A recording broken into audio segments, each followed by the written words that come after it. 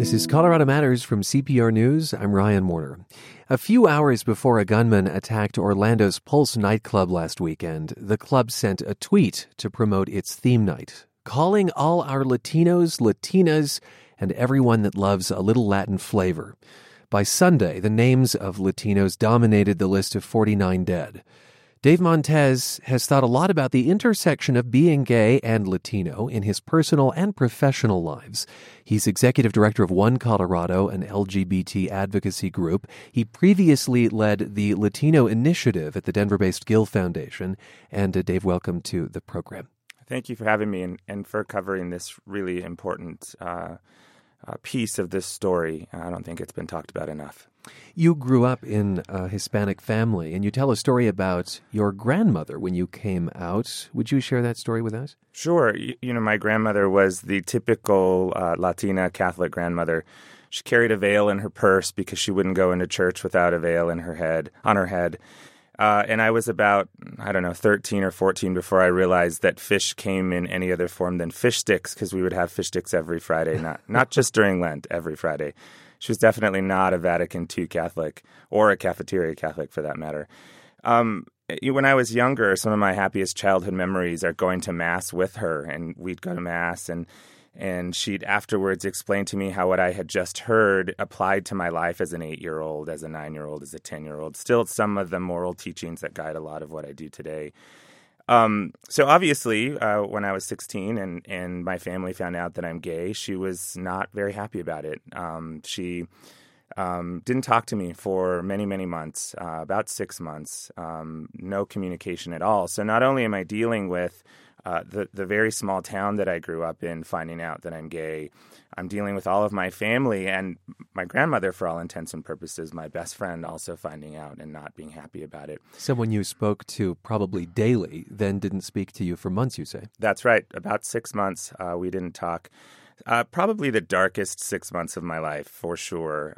Lots of depression, lots of angst, lots of really trying to figure out what to do. And so about 6 months later, she called me and said, I really need you to come and talk with me.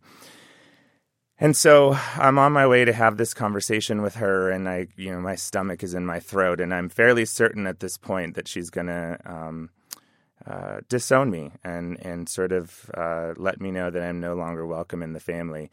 And so I get there and I sit down and she says to me, I've prayed a lot about this, and I think that if you can be the best person that you can be in every other aspect of your life, essentially become a priest, this will not keep you out of heaven. And it took me a minute to really grasp what she was saying to me. And I realized, okay, I can work with this. This isn't complete and total rejection. There's middle ground in some regard. Exactly. You've set the bar pretty high, but definitely not complete and total rejection. So for the next 16 years, we rebuilt our relationship, I think much stronger than it had been before, because she knew all of who I am. But she'd never met a partner or a boyfriend. And a few months before she passed away, we got the call. It's time to come and say your goodbyes. The doctors haven't given her much longer. And so my boyfriend at the time and I went to visit her. He said, I know she's very special to you. I would love to meet her before she passes away. And I thought, why not? What do I have to lose at this point? And so off we went to see her.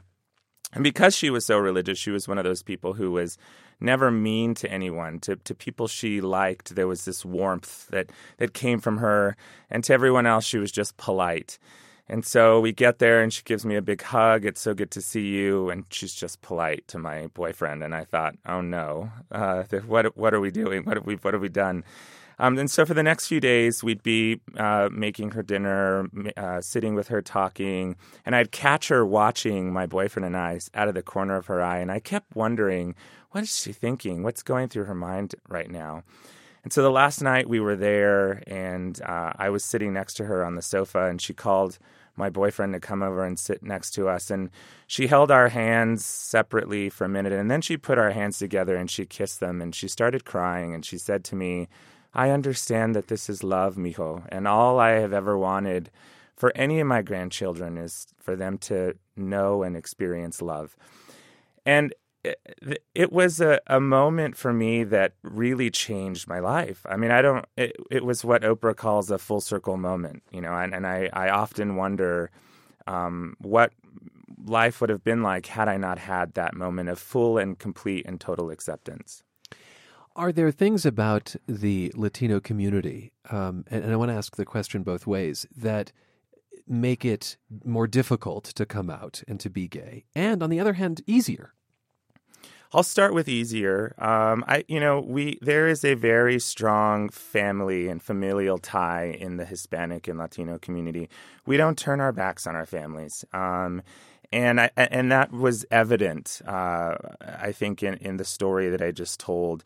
My grandmother, for her, the Bible was the word of the Lord, but yet she still managed to find a path toward acceptance. It took her a while to get there, but she still found it. And I think that it was because we don't turn our backs on our families in the Latino community.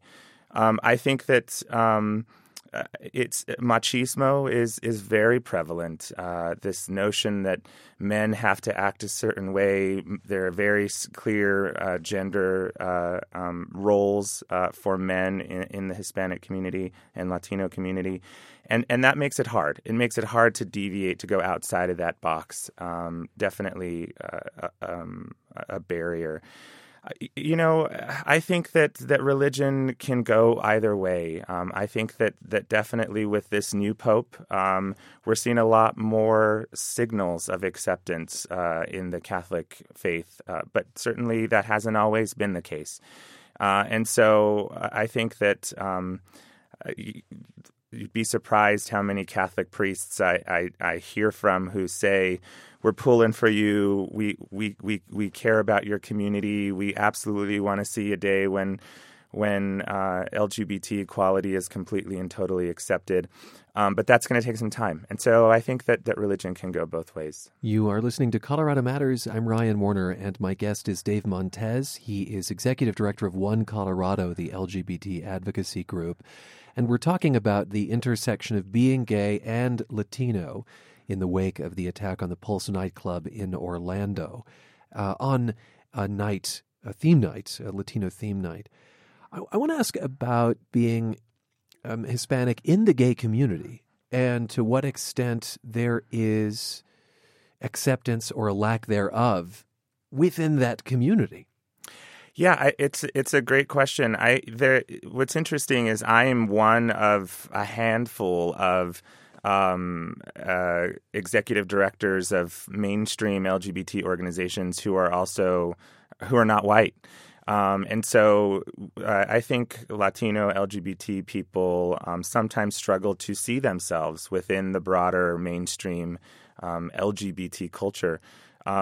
Senator Ricardo Lara, a great friend of mine from California, said it best on the floor of the California State Senate just a couple of days ago, that we are a minority within a minority. And that it sometimes is difficult when you look around the room with other executive directors who are all white to find your place within the broader LGBT mainstream culture. And what effect does that have on you? It definitely binds us all, like the few of us who are LGBT and African American or Latino, definitely binds us together. We definitely have a special connection, I think, and it sometimes can get a little lonely. Though, I have found acceptance within the LGBT broader mainstream culture. A lot of executive directors through this reaching out, asking how I'm doing. Deb Pollack, the CEO of the LGBT Community Center, has been an incredible here in Denver. The organizers of Pride Fest has been an incredible confidant and shoulder to cry on through this entire process. Dave Montez, have you given thought to what it must be today to be Muslim and gay? I have given a lot of thought to what the Muslim community must be going through right now. The day after this happened, the following morning, The heads of most of the mosques in Colorado came together to denounce what had happened and to express their solidarity with the LGBT community. And they invited a few of us here in Colorado, LGBT leaders, to come to the Muslim Community Center. And they were so kind to us. They were so gracious. And my one of my key messages has been that we absolutely cannot let this drive a wedge between the LGBTQ community and our Muslim allies. But for the people who are both LGBTQ and Muslim, I imagine that there is a lot of hurt and a lot of sadness and a lot of questions about safety. One Colorado is here to serve all members of the LGBTQ community. And so if there are any LGBTQ Muslims listening, please reach out. There is a home and a place for you at One Colorado. I think there are a lot of people trying to define what happened in Orlando and put words on it. I think it's natural to want to call something something. Is it terrorism? Is it a mass shooting? Is it a hate crime? As details have emerged about the shooter, how are you perceiving it today? And let me say that motive in mass shootings is often elusive for months or years, precise motive. But what do you make of it today before we go? Well, here's what we know. We know that this happened in Pride Month, in a month that is an opportunity and a time for the LGBTQ community to come and celebrate its successes. We know that it happened in an LGBTQ nightclub, which has historically been nightclubs have historically been the only safe place for many, many LGBTQ people. They're places where we've organized. They're places where we've found family. They're places where we have found acceptance when there was nowhere else that we could. And we know that it was a direct attack on LGBTQ people. We cannot let that go. We cannot let people sort of brush that over. This was an attack directly at the heart of the LGBTQ community. We won't know, I think, like you said, for months what the motive was behind it. But what we do know is that it was an attack in Pride Month. It was an attack on a nightclub, an LGBTQ nightclub, and it was a direct attack on the LGBTQ community. Thank you for being with us. I'm sorry it's under these circumstances. Thank you for having me. Dave Montez, Executive Director of One Colorado, an LGBT advocacy group. When we come back, Colorado's crackdown on payday lending inspires the federal government. This is Colorado Matters from CPR News. It's Colorado Matters from CPR News. I'm Ryan Warner. Payday lenders come under a lot of criticism for keeping people in debt. It's basically a recycling symbol for human misery. It's the circle of debt, and it screws us all. Comedy host John Oliver there. Colorado actually overhauled how it regulated payday lenders in 2010, and federal regulators would love to achieve some of the same results. They have proposed new rules to crack down on the industry nationwide. So what exactly did Colorado do? Here to answer that is Mark Ferrandino. He was Democratic Speaker of the State House at the time and led this overhaul. He's now CFO of Denver Public Schools. And welcome back to the program. Thank you, Ryan, for having me. Now, first off, John Oliver paints a dark picture of the payday loan industry, but, it does give working class people access to credit. Isn't that a good thing fundamentally? It is good to give people access to credit, but I think he's exactly right. And what I always said was, it is instead of giving people access to credit, you're giving people access to debt.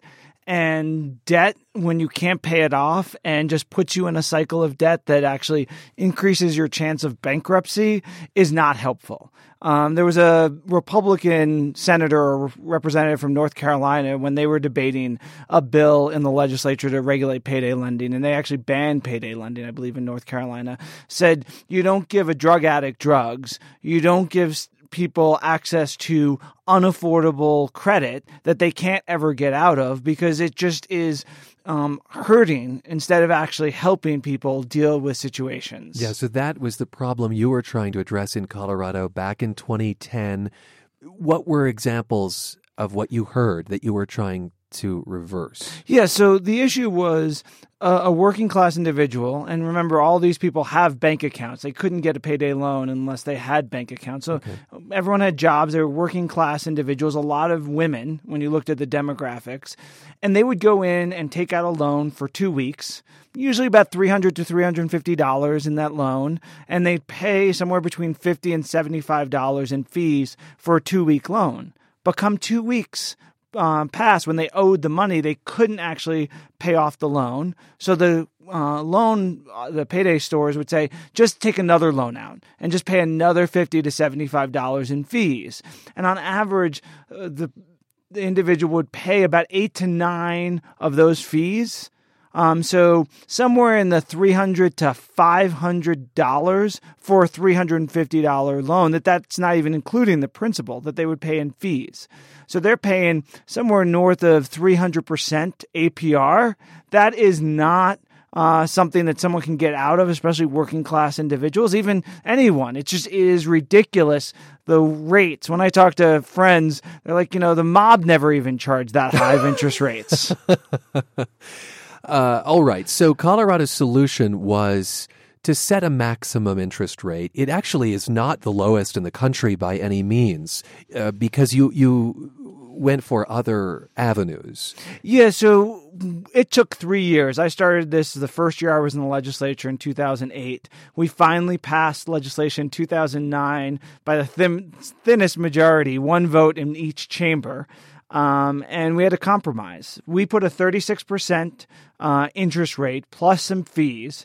So where before the law was in effect, the average rate APR was in the 300s. Now it's in the mid 100s when you take all the fees into account. Okay. We also changed it from a 2-week loan to a 6-month loan. And that was critical. Yes. Was it not? That was hugely critical. So now every month people have to pay some maintenance fees, but they're nowhere near what the cost was of rolling over the loan every 2 weeks. And so that was a significant change in the dynamics of payday loaners to give the consumers much more power, because they were the ones who could then decide when they had the money to repay the loan. All right. An independent analysis by Pew Charitable Trusts looked at the laws and found that Colorado had made payday loans more affordable, had reduced defaults, and kept people out of long-term debt, all without killing the industry. So that's an independent analysis here. And it sounds like that was achieved through taking the middle road after compromise. Last week, the federal government proposed its new regulations for payday lenders. Many, like Pew, thought the Consumer Financial Protection Bureau should look to Colorado's legislation, your legislation. So did the feds take from this playbook? The unfortunate thing is, in the legislation that set up CFPB and where their powers are, they can't do exactly the same things we did in Colorado. It's not apples to apples. Exactly, because they're restricted in what they can do. However, when you look at what they're trying to accomplish and looking at the ability to pay. So one of the things they're doing, and one of the biggest requirements, is now before you take a loan out, you have to look at someone's income and expenses to see, is this more than 5% of their income, and can they actually pay this off? That is, when you look at what we did in Colorado, most of the Pew looked at that 5% is probably what we were able to accomplish, that now you're not taking a loan out more than 5% of your income. Yeah. And that is a sweet spot that you need to be in. And so it is very much in line with what we were trying to achieve, different methods to get there. They still have a ways to go with the rule, I believe. They exempt the first 6 loans from actually that 5% requirement of income and expenses, which is a loophole, I think, that needs to be tightened up. What we've seen in payday lending reform across the country is, if you don't really have strict, tight regulations around them, they will find ways around that regulation to continue to keep people in a cycle of debt. Let's talk about the industry in Colorado today. Did these laws shrink it? It did not eliminate the industry again. That was not your intention, or was it? Going in, what I wanted to do was 36% interest rate with a few fees, much less than where we ended up.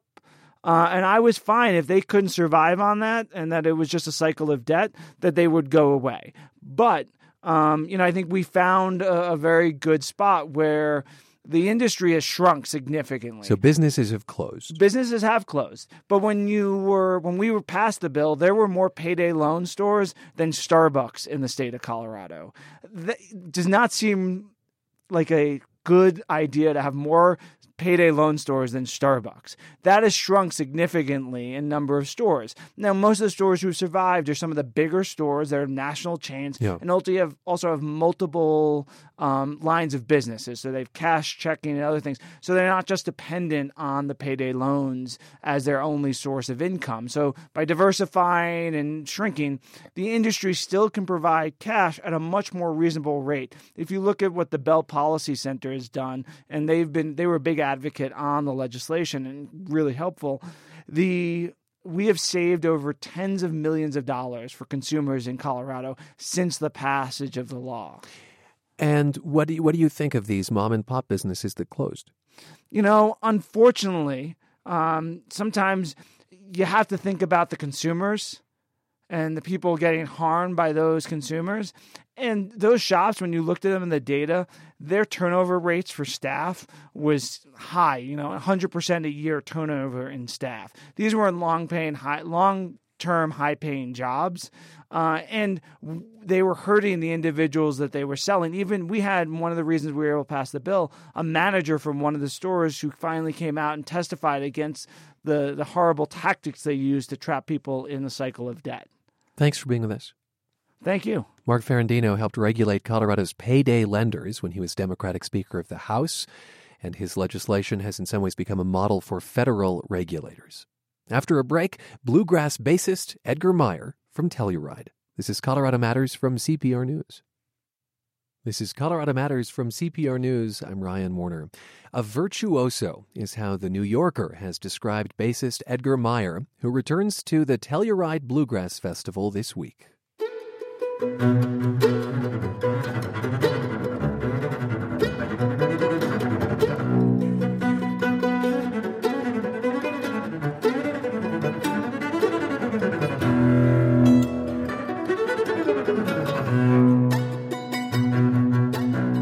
This is Tarnation from Meyer's 2014 album with mandolin player Chris Thile. They are frequent collaborators.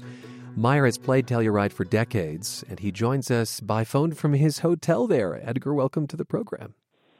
Thank you, Ryan. Great to be here. Over the years, you've played Telluride in a lot of different formats, I guess you could say, as a solo act with Chris Thile and also with the Telluride House Band.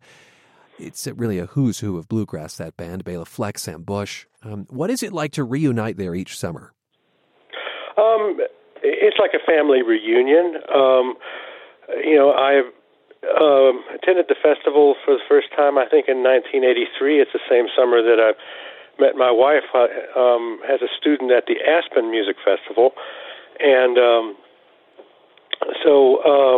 I guess a high percentage of a lot of the people that are closest to us attend the Telluride Bluegrass Festival. So, and at this point, people like Chris Thile, we're seeing their 1-year-old, his 1-year-old kid, or Bela's got a 2.5 or 3-year-old kid these days, and so it's an intergenerational thing, and the audience is that way also. People have been coming for 30 and 40 years. You said that you've been playing since ¡83. Do you remember much about that first year? Not much, because Bela dragged me down, and I was a student at the Aspen Music Festival, and I sat in on a Vassar Clements set along with Sam Bush and Jerry Douglas and Bela, and main thing I remember is that Vassar threw us a tune that had so many dark alleys that I'm not sure that I got one chord change correct in the whole song, or if I did, it wasn't intentional. What is a dark alley? Explain that concept. Well, I guess it was a song that didn't have a lot of symmetry or regularity. It was a long medley with many, many parts, and they were all quite different. And it was tough to find yourself as a bass player in that. Well, impossible. I would have needed to be much more familiar with that exact piece, and maybe with his repertoire in general. But it was still a fun introduction, and and then by 1985, we actually were the band that became Strength in Numbers actually did a set that year, and that was a whole different business. As we've said, you've worked a lot with mandolinist Chris Thile, who will also play Telluride this weekend. Here's another track from your 2014 album Together. The song's called Why Only One.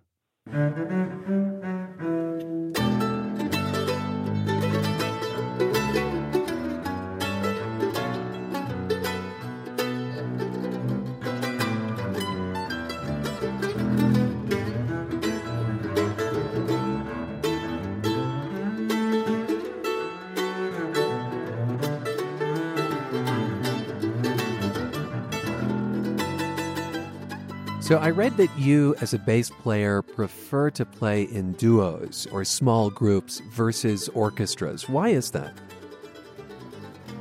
So I can hear myself, I think.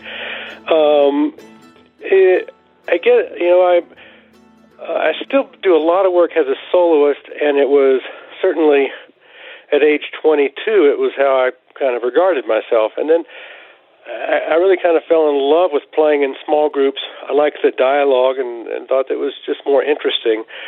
But I wanted to keep, I wanted to remain, a really active and essential part of the dialogue. And the larger the group gets, the more you have to kind of submerge yourself into the fabric. And that's just not really what I want to do. And I think you started by saying you can hear yourself better. There's just less to compete I with. can, and even when accompanying, which I would, be doing, at least half the time, with a smaller group, there's room for that accompaniment line to have melodic contours that are more interesting and also more interesting rhythmically. You can just do more. There's more room.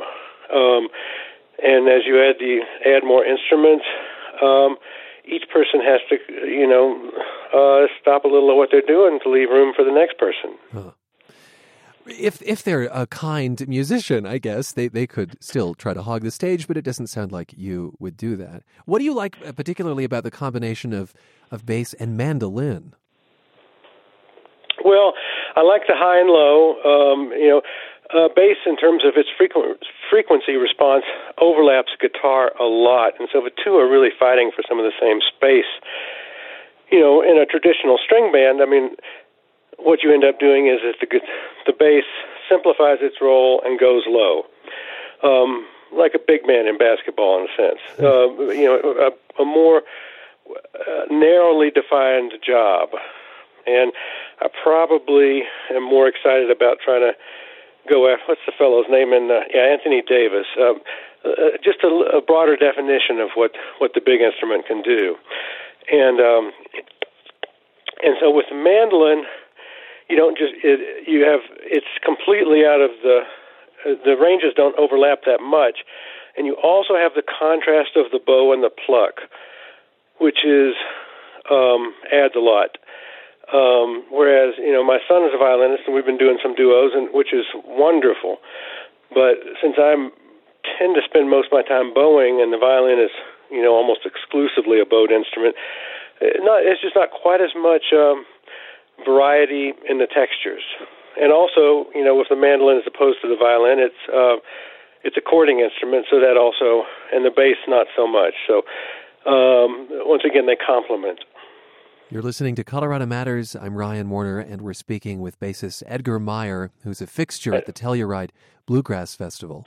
I might also jump in and say it's also just a matter of who plays the mandolin. When you have people like Sam Bush and like Chris Thile, it's the size of their personality and accomplishment, and it wouldn't matter what instrument those guys played.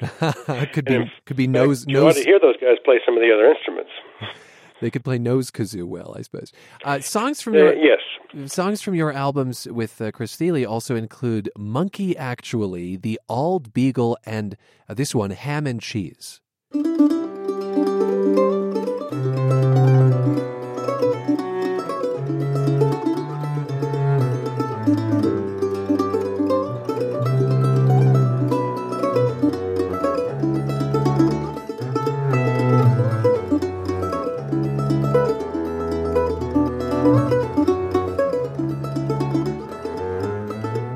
so right about the complement of those two instruments. But I understand that you have an interesting system for naming songs, Edgar Meyer. Tell me about this naming convention. There is no name. I actually don't know necessarily what you're referring to. I can tell you from my current perspective about what happens. Sure. I've never been great at naming songs, and Bela's pretty good at it. He's occasionally lent me a few good ones, and at some point, Sam and I, we just started to. He kind of encouraged me, and basically most of the titles really refer to things that are truly unmentionable, and we just change one word or use initials or do something, and it kind of keeps the whole thing as a big inside joke, and it keeps us amused and keeps a lot of people wondering what's going on. Okay, and would you care to lift the veil perhaps on ham and cheese, or is it too untoward? That one is public, although it's still, you can feel the snarkiness. That song, it really operates in a couple of keys simultaneously. It's unusual, for a bluegrass inflected song in that, it really is, you could almost call it polytonal. And the idea for that came from a Norman Blake song. I can't even remember the name of it. See if my son is here. He'll know it. He's not here. Okay. I don't remember the name of the song, but Norman wrote a great fiddle tune that really exists in two keys. And and there's a famous story of Norman and Tony Rice arriving at a gig, and Norman got up on stage, and there was a pretty substantial smell, and Tony kind of looked at him, and Norman looked back at him and said that, Tony, there was time for a shower or a ham and cheese, and I chose the ham and cheese. And that's what the smell was coming from. All right. Yes. I want to ask about the bass, which is, of course, a large instrument. And I understand that some bassists will borrow one on the road, but you prefer to travel with yours, which for music nerds out there is a Giovanni Battista Gabrieli bass built in Florence in 1769. What is it about that bass that sings to you? There are a lot of things. It's a smaller instrument, and it's not as deep as a larger one. And, and really the repertoire that I play is primarily designed around the instrument. But it has a very clear voice. It has a very easy response. And it just has a clear and beautiful sound. Have you ever forgotten it anywhere? Maybe once. Not for long, but I might have left a restaurant once or something. But it's very rare. So many people talk about leaving their violins and cellos in cabs. That doesn't happen as much with the bass. Yes, it's large enough that you spot it. How is it to fly with? Expensive. Oh, do you have to buy a seat? You don't have to buy a seat for it, do you? Well, I get 3 coach seats or 2 first, and it's just the instrument is irreplaceable, and so I would certainly, stay home long before I would put this instrument underneath the plane. Does it fit through the metal detectors? Not these days. It used to fit through about half of them, so there's always a hand check, and I have to leave plenty of time to deal with all that. That can be challenging, especially coming in and out of the country. In 2002, you received a MacArthur Award, also known as a Genius Grant. This was shortly after you released your album Bach, unaccompanied cello suites performed on double bass.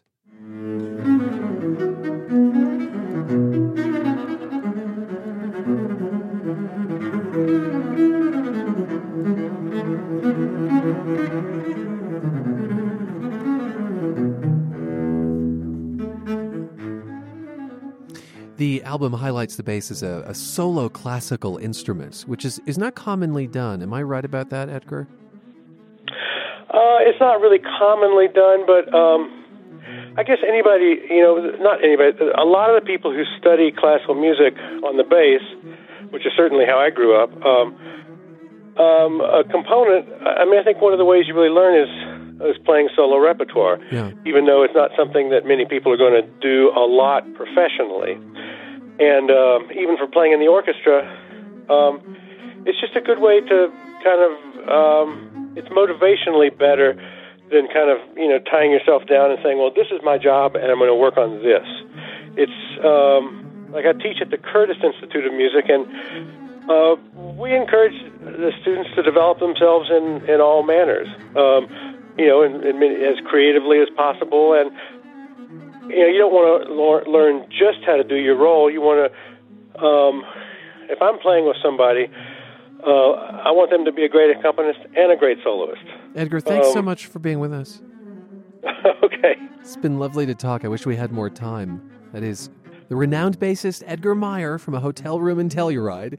He plays the Telluride Bluegrass Festival this week. Coming up next, a renowned building in Denver turns 50. This is Colorado Matters from CPR News.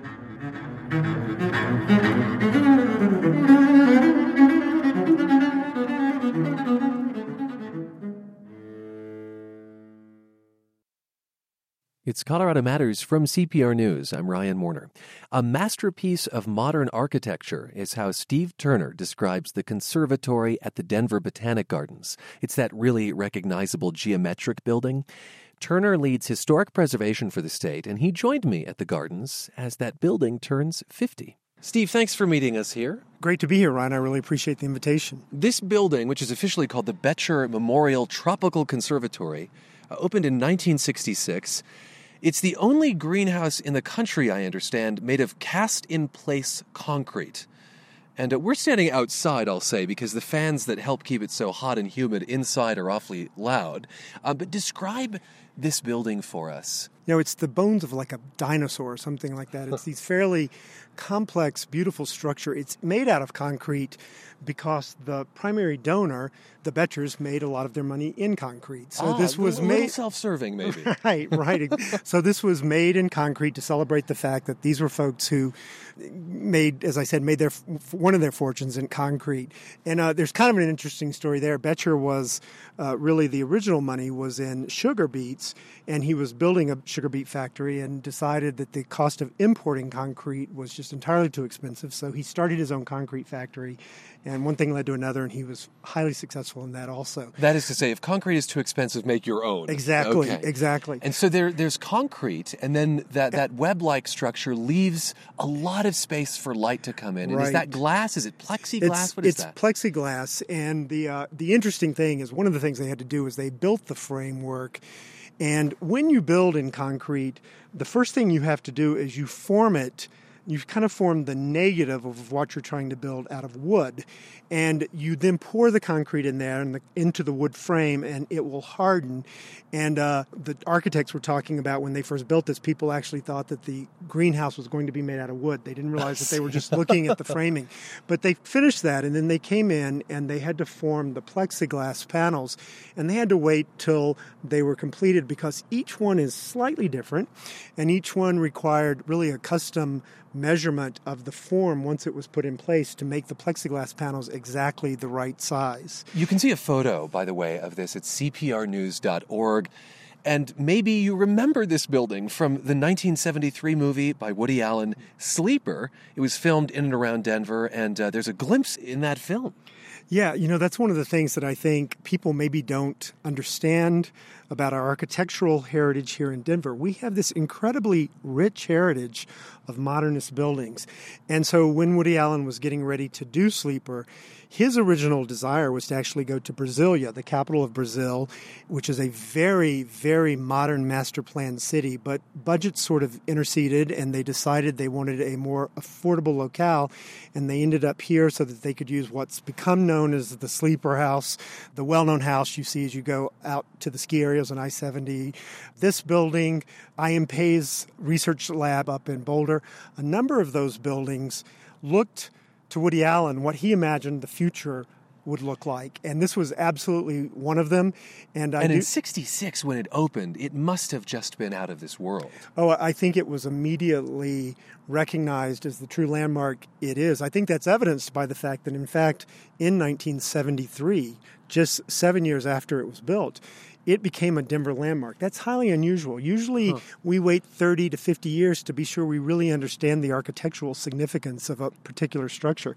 But in this case, it didn't take very much time. People right away said, this is going to be an important piece of architecture for years, and we want to protect it. The architects were Victor Hornbein and Ed White. What should we know about them? Well, they are probably two of the most significant contemporary architects that we've had that have practiced here in Colorado. There are really interesting things about both of them. They had sort of different tracks in life. Victor Hornbein started out doing very sort of traditional kind of what's called Beaux-Arts architecture. In fact, he worked for the architect that did the Mayan Theater, doing some of the decoration that you'll see in that theater. Which is has a very heavy decorative hand. Absolutely.